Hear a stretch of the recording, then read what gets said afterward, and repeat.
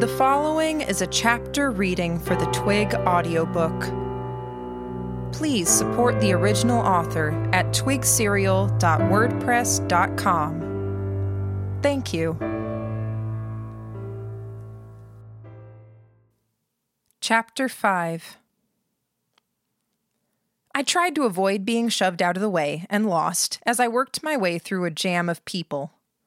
A counter stood before me, and I worked to hold on, periodically driving an elbow or shoulder into the side or hip of someone beside me. I smelled food, but it was nearly drowned out by the smell of smoke. "Here," I heard. "For the little one." Little. I pushed forward, reaching up over the counter. The man at the counter handed me sacks, low-quality cloth with steam pouring out through the weave. "Get some money back if you bring the bags and plates on your next visit," he called out, but I was already leaving, pushing to exit as the crowd pressed forward to the counter. The agitation and frustration I'd felt earlier was lingering. I'd been acting on it as I made the plan with Ratface, but it hadn't helped. Instead, the knowledge that the situation was imminent was maintaining the feeling and feeding that fire. I made it through the worst of the crowd. Jamie and our recruited family of helpers were waiting, sitting on a set of stairs at the side of a shack. I deposited the sacks on a stair and then started opening one up while Jamie handled another. The plates and forks were frail enough to break in half with my raw strength, stacked 3 high in each sack, with the food on one plate sticking to the bottom of the plate above it. It made for delicate, difficult handling as we distributed the plates around the group. I ended up with a plate with a clean bottom by serving myself last. Questionable and hard-to-identify meat was drizzled in an unidentifiable sauce. The vegetables had probably been bought from a vendor, too bruised or manhandled to sell, cut up, and grilled until the damage wasn't visible. I grabbed the bone and raised the meat to my mouth, biting in. It was far from being terrible. I was still chewing when I saw the others. They were looking at the plates with skepticism, Jamie included. "What is it?" Jamie asked. "What animal?" I shrugged. I put the plate in my lap and forked some vegetables. Those, I winced as I put them in my mouth and chewed. Heapings of salt, but not bad otherwise. Jamie gave the meat a try, starting with a nibble. "Question," I gestured. I pointed at the food. His reply wasn't a gesture, but the so-so wavy motion of the hand. I nodded.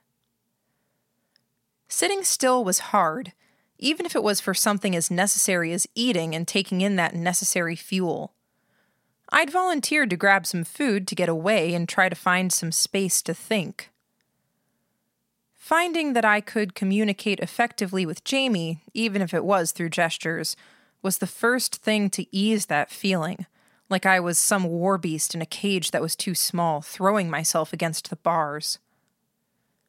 Not to say it was easy. My eyes went to the ground. I was willing to take a minor upturn in our interaction for what it was. Just focus. Don't get distracted. Don't make this messy. "Sai," Jamie said. "How much do you have on hand?" "Food?" "Funds." "Why?" He indicated the family that was standing off to one side. "We should get them food. Food they're willing to eat." "It's doable," I said. "You're saying that, but you can endure poisons that would put down a horse. Your body is actively hostile to parasites, and most diseases won't get traction in you either. You could eat pretty much anything and not worry. Don't blame others if they're a little more picky." I looked at the father and his 2 daughters. They hadn't touched the food. I quieted that angry, restless part of me that wanted to make comments. My finger touched the ring at my thumb. I fished in a pocket and came out with cash. "Littlest one stays with us," I said. The father accepted too quickly, taking the money. It wasn't much. Not enough to buy a meal in Radham, but enough to buy a meal here in Lug. Jamie spoke. There was a bakery just down the street. It's hard to screw up bread, and their sandwiches were decent enough, but you should expect a long wait time. Don't come back here. Go to the rendezvous point. The man nodded. I watched him go, one hand between his eldest daughter's shoulders. Sai, Jamie said, before we move forward with this plan, you should tell Lil. I was thinking about that. You should tell her what she's getting herself into. I winced. Was there a way we could just communicate in gestures? The simplest, most bare-bones method of exchanging information, a methodology mostly focused on exchanging basic ideas and communicating actions? On coordination? Could we do that for a few months and see if the talking thing became easier? Just a few sentences in and he was pressing me, challenging me, putting me in a no-win situation. Tell Lil, screw up the group dynamic, push, shove, do this, do that, you're wrong, Sai. Not that he was saying it outright, but it felt like he was on me like a dog on this haunch of mystery meat, biting deep, hurting, always seeming to communicate, you're wrong and your way of doing things is wrong. That restlessness was growing. I felt much like I did after a dose of the formula in the days after my appointments. I chewed, while thoughts simmered and burned in my head. I swallowed before answering. Maybe. You have to think about things from her perspective. Even for a moment, if you pull this false betrayal, she's going to believe it. It will do irreparable damage, Sai. Okay, I said. Does that mean you're going to tell her? Maybe, I said again. She's a bad actor. It might do more damage if she gives away the show and the lambs get killed and she gets sold into slavery doing academy stuff until the day she gets worked to death. I'll consider all of the options and make an informed decision. Trust me. An imaginary war beast within me slammed into the cage. Onlookers wondered if the door would hold. Sai, Jamie said. Jamie, I cut him off. The word was angry and sharp enough that he stopped dead in his tracks. Stop. Please. He drew in a deep breath and sighed. I don't know what I'm supposed to do then. Do I keep my mouth shut when it comes to the team, the strategy? Lillian did. She hung back, observed, learned how the team works, and she's an honorary lamb now, I said. My emotions were coloring my tone, but I felt like the words were pretty dang reasonable. I know about Lillian. I've read the books, he said. Why even say that? Are you implying I'm not a lamb?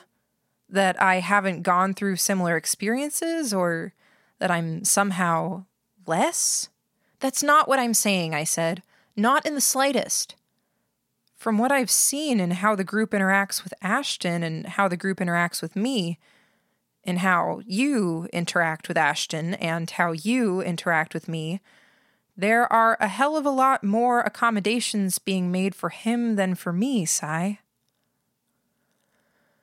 My mind was on 5 tracks at once, playing into the conversation from various angles, figuring out what I needed to say to get through to him, and 4 of those 5 tracks were dangerous ones. Ones where I'd say something and immediately regret saying it. No sooner did I banish one than the next popped up.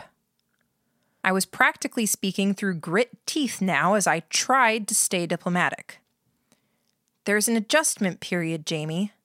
Yes, it's a bigger adjustment with you than with Ashton. He's still a puppy. You're whatever the dog equivalent of spoiled goods are, Jamie asked. A bad memory? No, I said.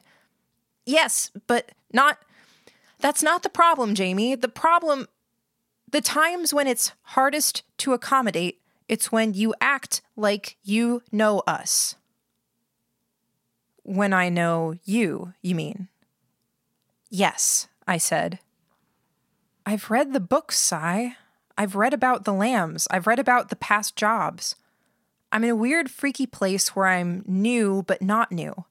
I'm like him but not like him. I rationally know what it is I'm supposed to be and do in the role I'm supposed to fill, and somehow that ends up being wrong. It's as if it's impossible to do anything right in your eyes.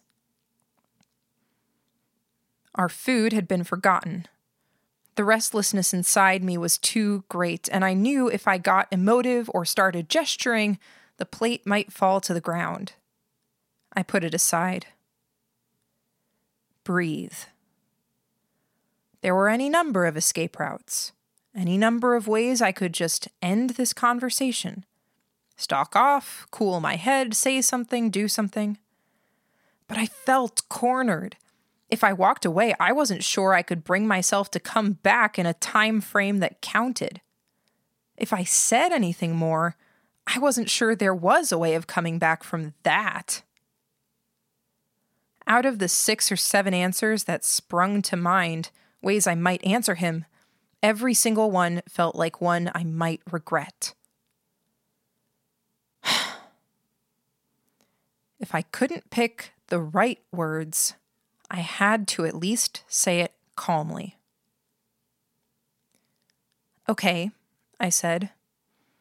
That's a starting point. Speaking slowly, trying to pace myself. He nodded. He didn't cut in. I know it's hard for you, I said. My voice didn't have any strength in it as I said, it's hard for me. Another nod. I want this to work. I want the team dynamic to be good. I want us to remember his memory in a good way, in a way he'd want to be remembered, including that part of him that lives on through as you. I was worried he would buck, that he'd say something akin to, "That's not my responsibility." I wholly agree, Jamie said. I swallowed hard. I actually had to work to unclench my fist, my fingers trembling as I did it. Once I was done, I clasped my hands together, leaning forward, elbows on my knees as I sat on the stair. What you said about the role you're supposed to fill. The part where I said, I know what it is I'm supposed to be and do, and the role I'm supposed to fill, and somehow that ends up being wrong? That part, yeah. That's old Jamie. We did without him for a while. You can't be him. We adjusted, we adapted. You tried to fill his shoes, and you struggled, Jamie said. No, I said. No, not that. I reached down and I pulled the ring off my thumb. There's a sketch of that in one of the volumes, Jamie said. I nodded. But you know that.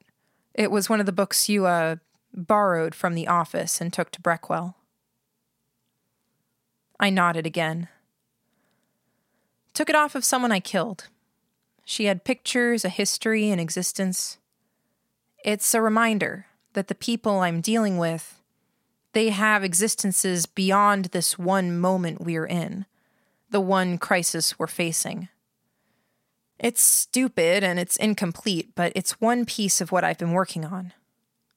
A piece of? Conscience? Building a better Sai? I asked. I shrugged and put the ring back on. I can remember exactly what you've said, the order where you've been saying it, but I can't follow your thread of thought. I nodded. I looked down at my hands and moved the ring around my thumb. More resistance than there used to be. Jamie used to always, I think of it as dancing. Sometimes in step, sometimes not, but complimentary. He would keep me in check and he would back me up when I needed it. I get the feeling you're trying to do the same things, following the cues from your books. Sometimes. But I get the feeling you're imagining me trying to do that when I'm just trying to be a member of this team. I don't need you to be my conscience, Jamie.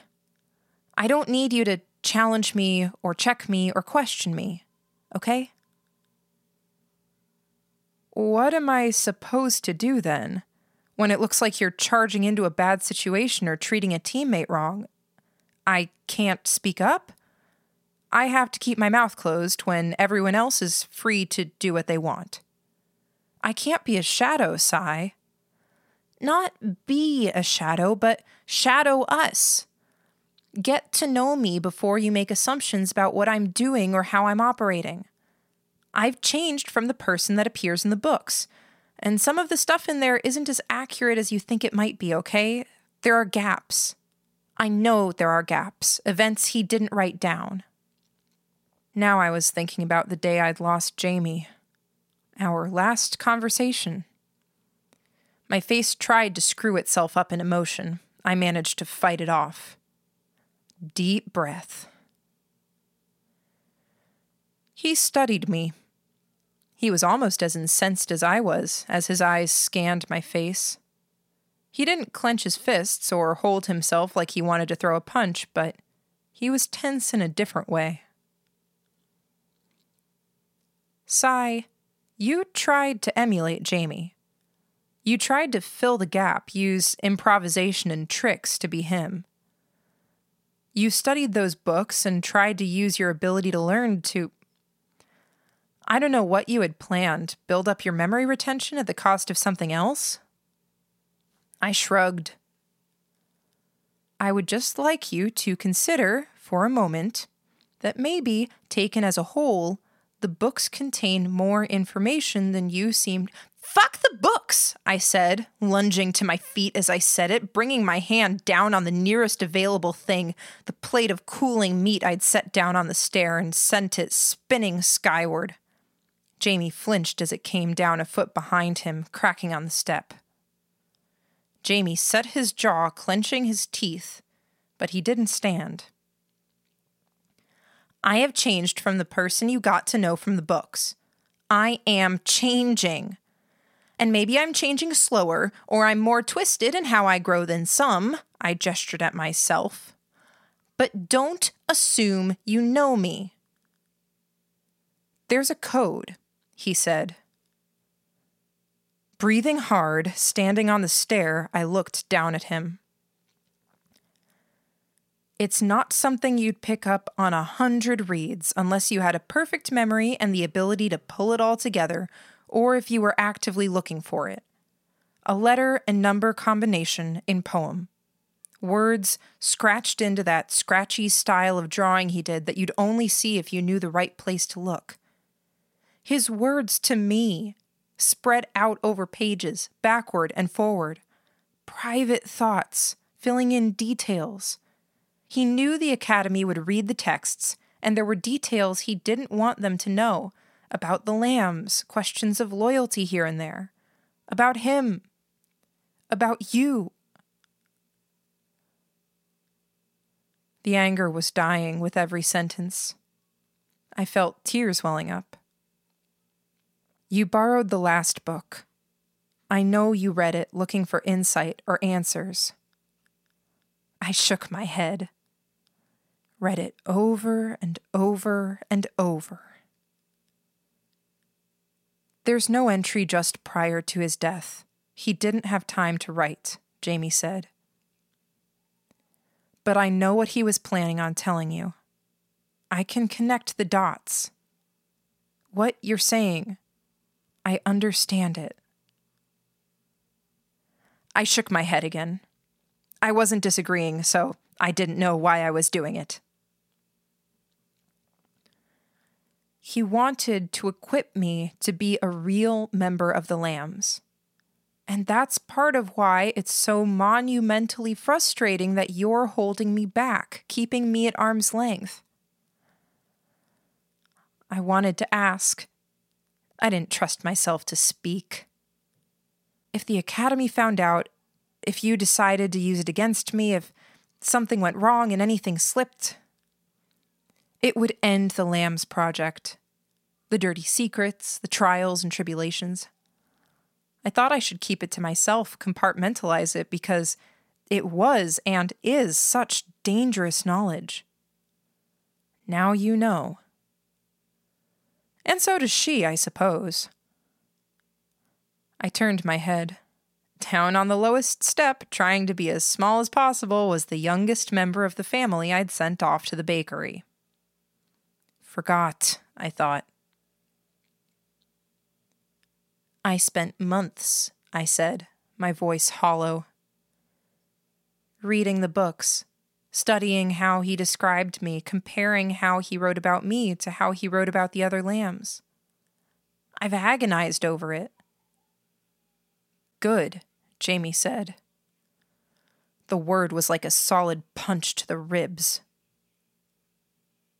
You had the answers all along? Since we left Breckwell and I read the books you had. I almost cussed at him right there. Like you said, Jamie told me. You'd changed. I had no way of knowing who you'd become in the months since. If I told you the wrong thing, you might have told the Academy or done something else. What were you waiting for? I asked. This, I suppose. This conversation. The point where I could be sure I was talking to the real Sylvester. I was still divided. A part of me was angry again, wanting to cuss at him and throw a punch for holding that back. Another part still wanted to cry. The final part was rational, collected, if not calm, capable of putting on a mask. Clever sigh. I want you to understand. I have a greater understanding of what's been going on. Angry sigh shook his head. Jamie was silent for a moment. Then he said, You want to talk about him, the old Jamie. I floundered. There was nothing to ask, no entry to inquire about. We'd gone from my conversation with Jamie to hunting Avis to a conversation with the Duke, straight to appointments. I wronged him, I said. My voice sounded simultaneously too loud and very far away. Jamie nodded. I wronged him, and then he went away. He had no reason to stay. He had a lot of reasons to stay, Sylvester. But staying got very, very hard. All of the details and knowledge made for a big burden. And a little push, no. The rain was starting to come down hard. Jamie reached over and put 3 of the untouched meals into a sack, tossed his remaining food into the heaped detritus at the side of the stairwell, and put the plate over top of the meals to cover them from the rain. It got very hard to stay. He stayed longer than he might have otherwise. It was time to pass the baton. I shook my head. Comforting lies. One of the last messages, Jamie said. He stood from the stair, flipping up his hood, and walked down to the dirt at the side of the stairs. Below the eye of a cat he'd drawn. Lines scratched out in a crosshatch style to deepen the shadows in the eye socket, one of the more common forms of the code. 5. He drew a line in the dirt, slanted. Then another, different angle. 7. Then another. Teen. Another, horizontal. 9. What's the message? I asked, impatient. Book 5, page 17, line 9, word 3. Help. I winced. Book 2, page 2, line 1, word 3. That would be the early days, I interrupted. Interrupting because I wasn't sure I wanted to know. Your first meeting, he said. Our first meeting. Then Jamie said, it was one of the very few imperatives he gave me. I think he didn't want to give me too many orders in case I rebelled. Help Sylvester. I turned my head, staring out across the streets of Lug. More lanterns and lights were being ignited, many set beneath covers and awnings to protect them from the rain. He cared about you. Above all else, you were his best friend. That came first.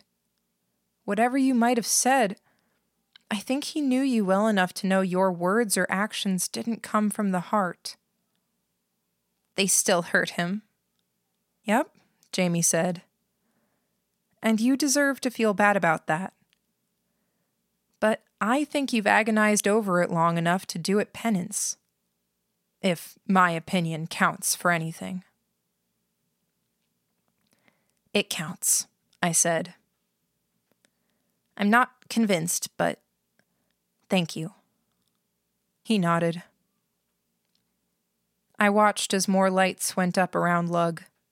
Some clever dick had the bright idea of putting a large lamp within the eye socket of the titanic war beast that loomed over the southwest end of the city, so it glowed as it gazed out over us. The rain made the light form halos. The tension was gone. Angry Cy, crybaby Cy, and clever Cy didn't feel like such different creatures anymore. The girl still sat on the steps, trying not to participate or get caught up in the discussion. She hunched forward, shoulders drawn forward, getting wet. I pulled off my jacket, and I draped it over her. Jamie reached out. He put a hand on my shoulder, and I didn't flinch or pull away. I even found the courage to meet him in the eye. I felt the now familiar pain at seeing Jamie's ghost. The pain and anger were there, to be sure, the war beast still in its cage. Maybe it was a beast I could tame now and grow easy with. We should reunite with the others, Jamie said. It's getting past time to rendezvous. I nodded. Come on, kid. Let's go find your dad and get you something to eat. She gave me a wary look. All of that must have been so confusing, I thought. My thumb touched the ring, a reminder. Sorry, I told her. The wary look remained. You mentioned helping to kill someone, Jamie murmured as we walked. She heard that. If the girl heard the murmur, she didn't react. Her eyes were fixed forward, her profile still small. Oh, I said. They deserved it, though. They always do. If she heard that, then she gave no sign. The others were gathered as we got back to the rendezvous. They were warm and dry, sitting on the covered patio of a stout, sturdy building. A tiny fire blazed on a portable stove between them, little more than a can with firewood in it and a grate over the top. It looked like the others were finishing their meals. The little girl I'd sniffed shucked off her coat, letting it fall to the ground as she reunited with her sister. Not so much her dad. Look? Gordon asked. I have a plan, I said. Good, Gordon said, because we chased 5 different leads and they didn't turn up anything.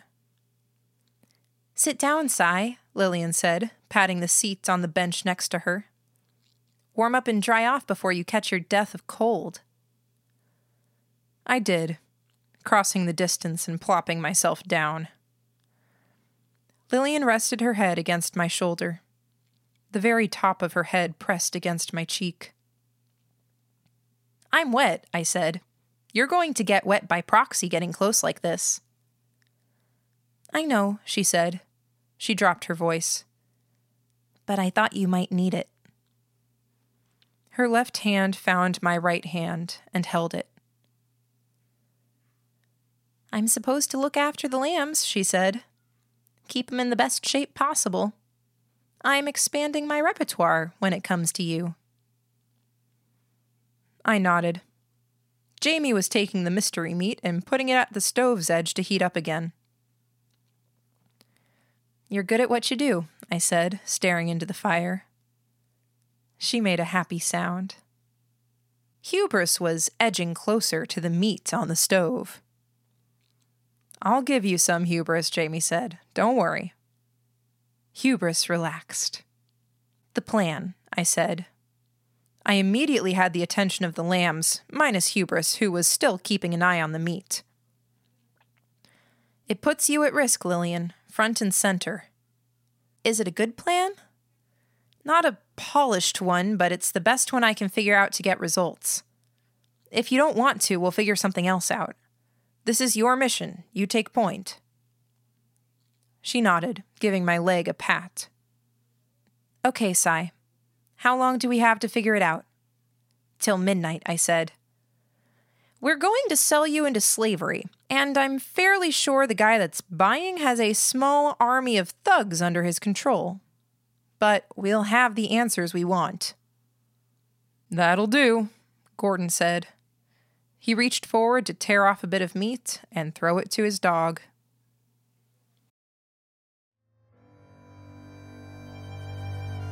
You just finished listening to a chapter from Arc 8, Bleeding Edge, from the web serial Twig by J.C. McCrae. This audiobook is read by Kimberly Dauber.